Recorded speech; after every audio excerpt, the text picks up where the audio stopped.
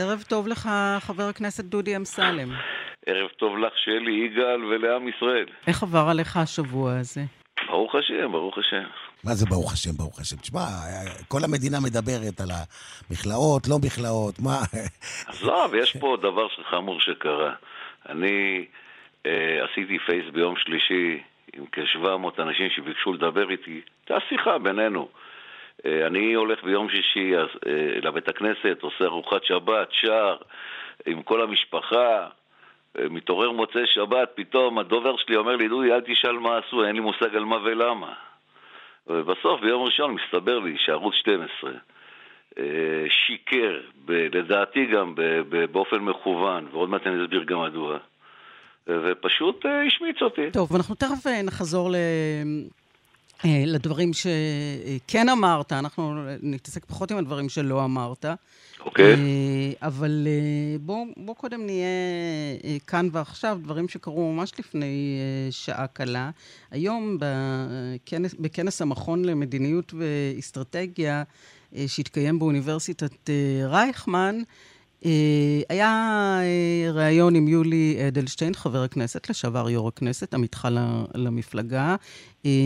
העיתונאי ספי עובדיה מקיים את הראיון. בוא נשמע קטע מזה ואז תגיב. כשדודי אמסלם ושחברי כנסת נוספים אצלך במפלגה, שאני לא אזכיר את שמם, שזה הסגנון שמאפיין אותם, חוזרים לשטח הליכודי, הם נהנים מהעדה יתרה בשל כך? זה פופולרי אצלכם בקרב המתפקדים להתבטא בצורה כזאת? תראה, ליכוד היא מפלגה גדולה, תנועה, אפשר לומר, שיש בה בכל מכל כל, כולל כן גם פה ושם כבשה שחורה ואולי אפילו יותר מאחת. יש חוגים שמאוד אוהבים סגנון זה, ויש חוגים שאוהבים סגנון אחר. רק מזכיר לך מי נבחר במקום הראשון בפריימריז האחרונים שהתקיימו. כנראה לא מישהו שקילל הרבה. מה אתה אומר על זה? קודם כל, אני מכבד את יולי אדלשטיין. אין לי מושג, הוא התקשר אליי, דרך אגב, אני לא שמעתי. אז למה הוא לא מכבד אותך? אני אומר, יגאל, הוא התקשר אליי, פתאום, out of the blue, לפני כמה שעות, אמר לי, תשמע דודי, אני לא התכוונתי אליך, אתה יודע, וכולי, אני חבר שלה, אותי בסדר. מה זה לא התכוונתי אליך, דודי? בוא, אנחנו לא תמימים, השאלה נשאלה עליך, על דודי אמסלם. תראה, אני אומר, באמת, לי יש, אני גם לא יודע מה זה סגנון. אני יש לי, בוא נגיד ככה, יש לי שפה מסוימת שאני מדבר איתה, אני חושב שהיא מכובדת, היא שפה ברורה מאוד, ואני מכוון בדיוק ואני אומר את מה שאני חושב. כן, אבל תשמע, אני חייבת להגיד לך משהו על זה. תשאלו אותו, תגידו, מה אתה מתכוון כבשה שחורה? אני רק יכול להגיד לכם שאני נולדתי בליכוד, אני, עוד לפני שיולי אדלשטיין הגיע לארץ, ואני צמחתי בתוך הליכוד. אבל חבר הכנסת דודי אמסלם, אנחנו מכירים אותך, אני מכירה אותך היטב. כן. שנים, גם שיתפנו פעולה. היו דברים צודקים שנלחמת עליהם בדם לבך. כמו העלאת שארית יהודי אתיופיה, שכמעט הפלת ממשלה על זה. וגם יגאל מכיר אותך היטב. נכון שאף פעם לא דיברת בסגנון מלכת אנגליה, כן? כולנו לא. אבל קרה לך משהו, זאת אומרת, הרצף הזה של ההשתלחויות הבוטות כל כך, הוא משהו חדש לחלוטין. אני אגיד לך, שלי, קורה משהו חמור מאוד בכנסת. הרי אני לא קם בכנסת, אני לא קם יום אחד, וסתם מתחיל לדבר ככה, בכעס. על בסיס יומי, כל יום, אני הולך לכנסת, ומשפילים אותי על בסיס כל יום. מי השפיל אותך? מי? אני בא לוועדת הכספים, מוציא אותי קושניר תוך דקה ורבע. לא מתבייש. אני בא לדיוני התקציב, אני שואב את פקיד האוצר, תגיד, איך ככה, על הנושא של המאזן, נכנס קושניר פתאום, יצא שנייה לשירותים, חזר, לא שמע בכלל מה אני שואל, אומר לי, אמסלם, צא החוצה. מה, בלי קריאה ראשונה, שנייה, שלישית? ראשונה, שנייה, שלישית, תוך דקה וחצי, צא החוצה. כן, שמענו משהו דומה מיעקב אשר, אגב. רק מיעקב אשר, תראו מה קרה השבוע. התפוצצתי עכשיו, תראי. אני בא לדיון על הכשרות. תראי מה מליקובסקי עושה שם. אני נכנס לכנסת, אני לא מספיק לדבר, קריאה ראשונה, מיקי לוי, אני עומד בכלל מדבר בלילה, אני לבד, אני ויריב לוין לבד במליאה, מיקי לוי אומר לי דודי שב, אני אומר לו למה, אני מדבר איתו לבד, הוא אומר לי צא החוצה. טוב, מליאה עכשיו, זה לא, מבין, במליאה גם צופים... בלילה, 2 בלילה... כן, אבל עם ישראל צופה בזה, זה לא אתם לבד בארבע עיניים. אני מדבר ליד עם יריב לוין בכיסא. לא הבנתי. עכשיו, לכן אני אומר, קורה משהו חמור מאוד בכנסת. בקיצור, אתה אומר ממש אתה מרגיש שאתה נרדף באופן אישי. אני מרגיש, לא רק אני, תשאלי את חברי הכנסת של הליכוד ושל האופוזיציה. אנחנו לא מקבלים את חלקנו בוועדות. דבר שהוא טריוויאלי. עוד מעט הם יורידו לנו גם את המשכורת. עוד מעט הם גם לא ייתנו לנו להיכנס לכנסת. איך אמרתי יושב ראש הכנסת? תודה רבה שעוד עדיין אנחנו יכולים להיכנס עם האוטו. עכשיו, דודי, אני חייב להגיד לך, תשמע, אני... בתוך הכנסת, חברי הכנסת של הקואליציה ככה מרגישים. לכן הזעם שלי, כשאני הולך לכנסת, כל הבטן שלי מתהפכת. למה? אנחנו נהגנו בהם בכבוד. אני מעולם, דרך אגב, כיושב ראש הקואליציה, הנה, אני אומר לך שלי, וגם אני אומר את זה ליגאל, מעולם לא הפעלתי את סעיף 98. אני התכתשתי עם יואל חסון, התווכחנו, הוא הכניע אותי הרבה פעם. מה זאת אומרת? סעיף 98 הופעל חדשות לבקרים כל הזמן. אז אולי באיזו תקופה קצרה מאוד. בכל תקופת שלטון הממשלה הקודמת הופעל כל הזמן ונרמסו כל החוקים הדמוקרטיים. את יכולה לבדוק בקדנציה שלי כשאני הייתי יושב ראש הקואליציה וגם של ביטן, ותבדקי את שלי. אני מעולם לא הפעלתי את סעיף 98. טוב, אצל יריב לוין הוא הופעל הרבה. לכן אני מסביר לך. יש כאן רמיסה, דרך אגב, הם מפעילים אותו כל יום על כל החוקים. אז חבר הכנסת אמסלם, תראה, אני קצת שנייה, אני איתך, אני ממשיך רגע. איך קוראים לו? מקים ועדה, מר גורבך. 10 אנשים. הליכוד מקבל 1. למה? אנחנו 25% מהכוח בכנסת. ועדת כספים, 16 איש. הליכוד מקבל 2. למה? אנחנו 25%. עכשיו תביני, זה במצטבר, אנשים לא מבינים את זה. לכן הזעם שלי הוא עצום. עכשיו, במקום שתשאלו אותם, דרך אגב, אני לא מקלל אותם. אם אני אומר למישהו שאתה סמרטוט רצפה, כשהוא עצמו אמר לנו 1000 פעם סמרטוט, אני מתכוון, מדוע? אני רואה את לפיד מגיע לבמה, בדיוני התקציב, בא למיקי לוי, שיושב על כס היושב ראש, אומר לו, אני מבקש ממך לרדת, אני רוצה שגינסבורג יחליף אותך. אני הייתי בהלם. אז אני אומר למיקי לוי, תגיד, אתה יושב ראש הכנסת, מה, אתה סמרטוט רצפה שלו? מה, אתה לא מתבייש? זה הכבוד של כולנו פה. עכשיו פתאום עושים את דוד אמסלם, מתלהם, עכשיו אני לא מבין מה זה סגנון, אני קיללתי מישהו. אגב, אני זוכרת את גדעון סער קורא למפלגת העבודה סמרטוטים, רק אני מציינת. גדעון סער קרא והנדל קרא והורוביץ קרא. כן, סמרטוט זה דבר שנוהגים להשתמש בו. וליברמן אמר לי סמרטוט זה דבר שמשתמשים בו בכנסת. ולפיד קרא לי בכנסת רוטוויילר, כלב רוטוויילר, והוא קרא לנו חרות. אבל לא, את המילה חרות הוא לא אמר. אני אומר לך בטלוויזיה, אמר מי אלה החרות האלה שינהלו אותנו. טוב, נשמע... אבל דודי, אני מסביר לך, אני לא משקר. תראי, אני אשלח לך עוד מעט, אם את רוצה סרטון. איך הוא אומר את זה בטלוויזיה? קודם כל שלח לנו את הסרטון. אין בעיה, אבל זה לא שנית, בוא רגע, דודי אמסלם, בבקשה. אני לא מנבל את פי, אני לא מקלל. אבל רגע, בוא נשמע עכשיו, הרי על מה התכנסנו פה? בבקשה. על אותם דברים שאמרת בשיחה ממושכת מאוד עם אוהדיך, במשך 4.5 שעות, רגע, זה אומנם מתגלגל לאי דיוקים, אני חושבת שרותם שטרקמן היה זה, והוא גם התנצל אחר כך, שאמר שצריך להקים מכלאות לשמאלנים, אבל בוא נשמע לא את הדברים שלא אמרת, אלא את הדברים שכן אמרת. כשאנחנו נחזור, אל תתלוננו למה אנחנו יותר חריפים. אני אם הייתי יושב ראש הכנסת הבא, אני לא נותן להם גם להיכנס לתוך המושב, לכנסת, לשטח של הכנסת. שילכו לבית המשפט העליון, לא מעניין. הם גם לא ייכנסו לאולם, כלום. אנחנו צריכים להיות מפוקחים להבין שמדובר כאן בזאבים, שטורפים את כל מה שזז, ואם אנחנו לא נדע לרסן אותה ולהכניס אותם למכלאה, בסוף הם יאכלו אותנו שוב פעם. ואז המדינה הזאת תלך לפי תהום. אז לא אמרת להכניס את השמאלנים למכלאות, אבל אמרת להכניס את היועצים המשפטיים למכלאות. לא, אבל שלי, אתה עשית עכשיו דבר שלא יעשה, הרי הרקע.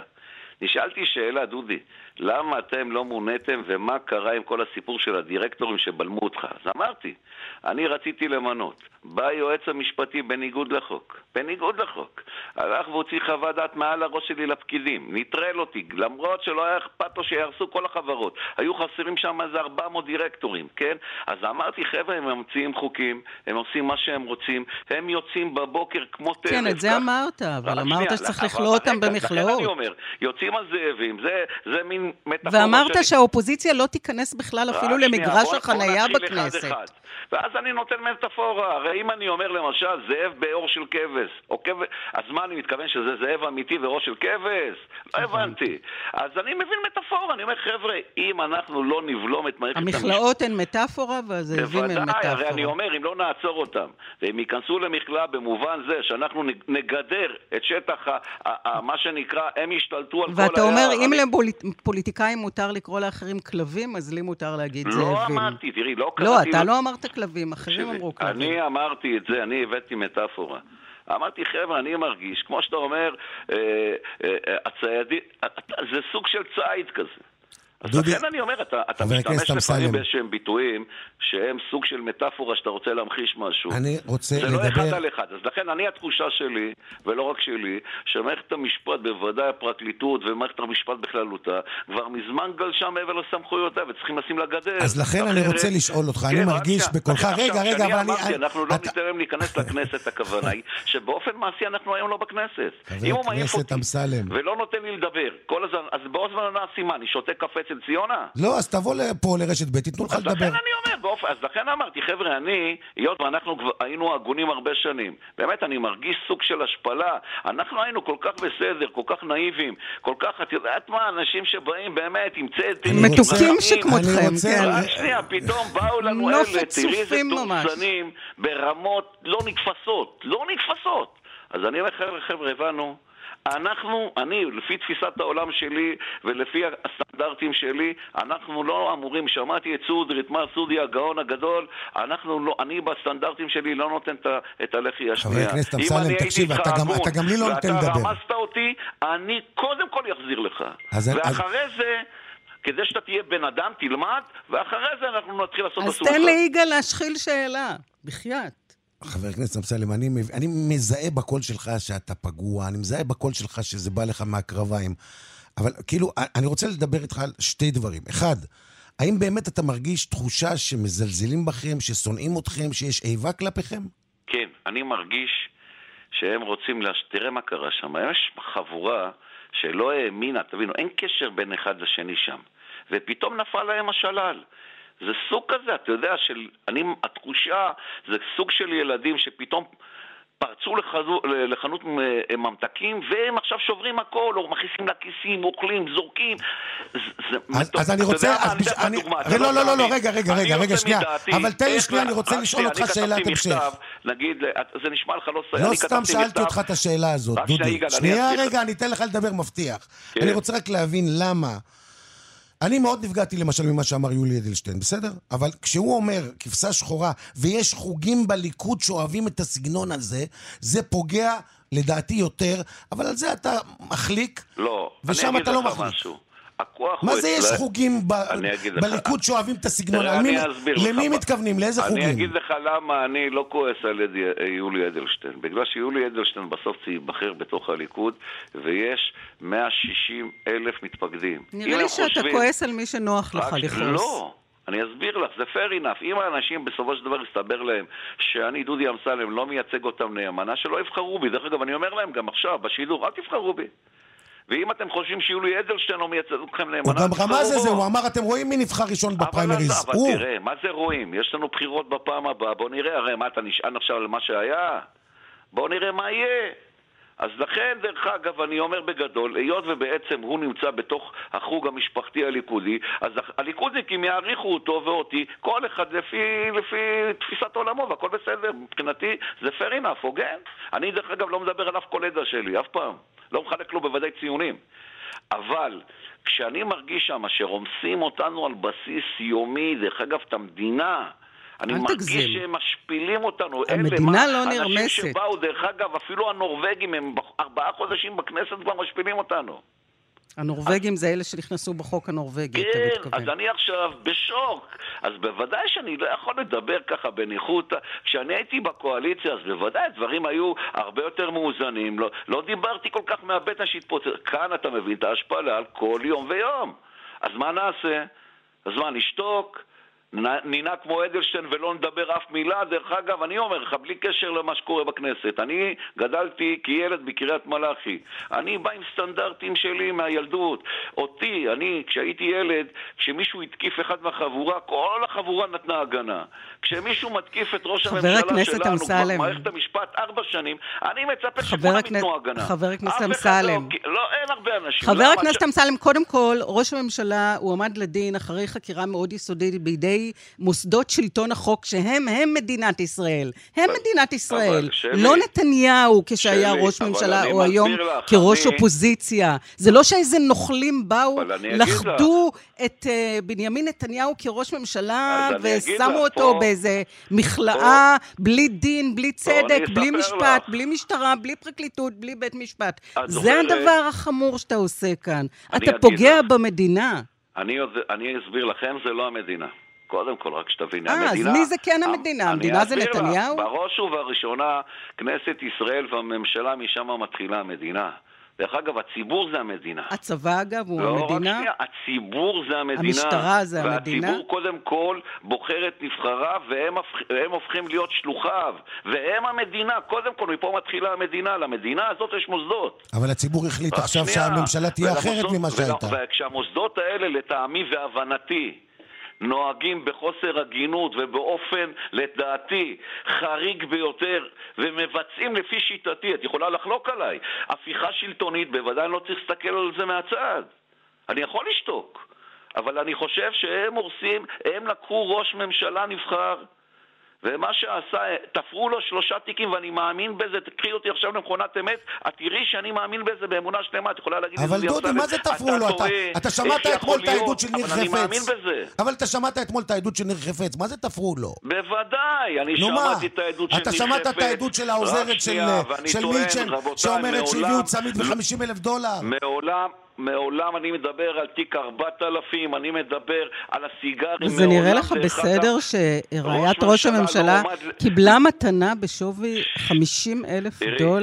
זה נראה לך תקין? אם הם חושבים שאשת ראש הממשלה עברה עבירה, שיעמידו אותה לדין עכשיו. זאת אומרת, שרה נתניהו צריכה לעמוד לדין ולא בנימין נתניהו. לפני 5 שנים, 7 שנים, 10 שנים, עכשיו פתאום בתוך כדי המשפט הם ממשיכים לשלוח חוקרים. תבינו, מה זה ממשיכים? יש עדות חדשה, מה אתה רוצה? שיזרקו אותה לפח? הקונצרט לא נגמר, הרי אנשים לא לבד מגיעים, מישהו הרי דואג להגיע אליהם. מה זה משנה? מגיע עד עם עדות נוספת שיש לה תימוכין. מה אתה רוצה? שהמשטרה תזרוק את זה לפח? תראי, אני אסביר לך. גם בכל דבר, גם בכל חקירה, גם בכל משפט, יש תום ההליך.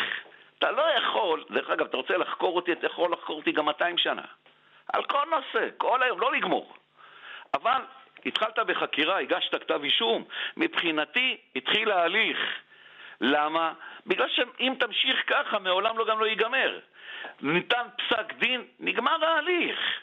לכן מה קורה כאן? תבינו טוב, מושקעים פה עון עתה. כן, את זה אמרת. עכשיו שאלה לי... אבל רגע, אבל דודי, כשאתה שומע את ניר חפץ אומר שיושב עם אלוביץ', ואלוביץ' מעביר לו מסרים ואומר לו, תגיד לראש הממשלה שאני לא מרוצה מההתנהלות של גלעד ארדן, והמועמדים מבחינתי להיות שר התקשורת זה או הוא, או צחי הנגבי, או מי היה שם עוד? שטייניץ? שטייניץ, כן. מה זאת אומרת? מה זאת אומרת שהוא מחליט מי יהיה שר התקשורת? אבל זה עדות חמורה מאוד. תראה יגאל, אני לא נכנס לעניין הזה של העדויות, לא מכיר, לא שמעתי.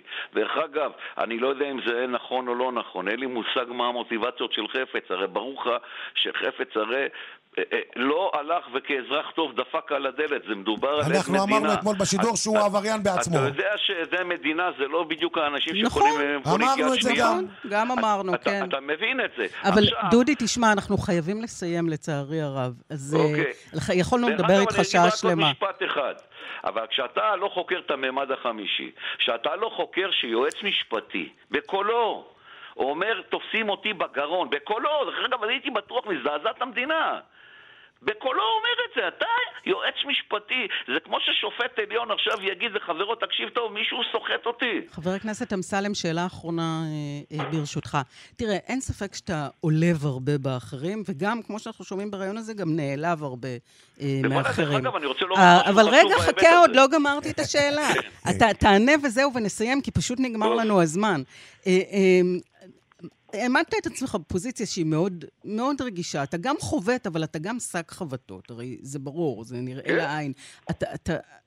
אתה נעלב מזה, אתה נפגע מזה, או שאתה מאושר מזה, מהתשומת לב, או ממה שאתה עושה? מה עובר לך בראש? ברור שמישהו שחובט בי, אז ברור שאני לא מרגיש עם זה טוב, בגלל שזה לא בהגינות. דרך אגב, אני רוצה לומר לך משהו. כשאני אומר משהו, הכל בשפה נכונה, לטעמי תקנית. אני גם לא מקלל. בוודאי שאני מתכוון להעליב אותו. למה? בגלל שאני חושב שהוא עשה מעשה שפל.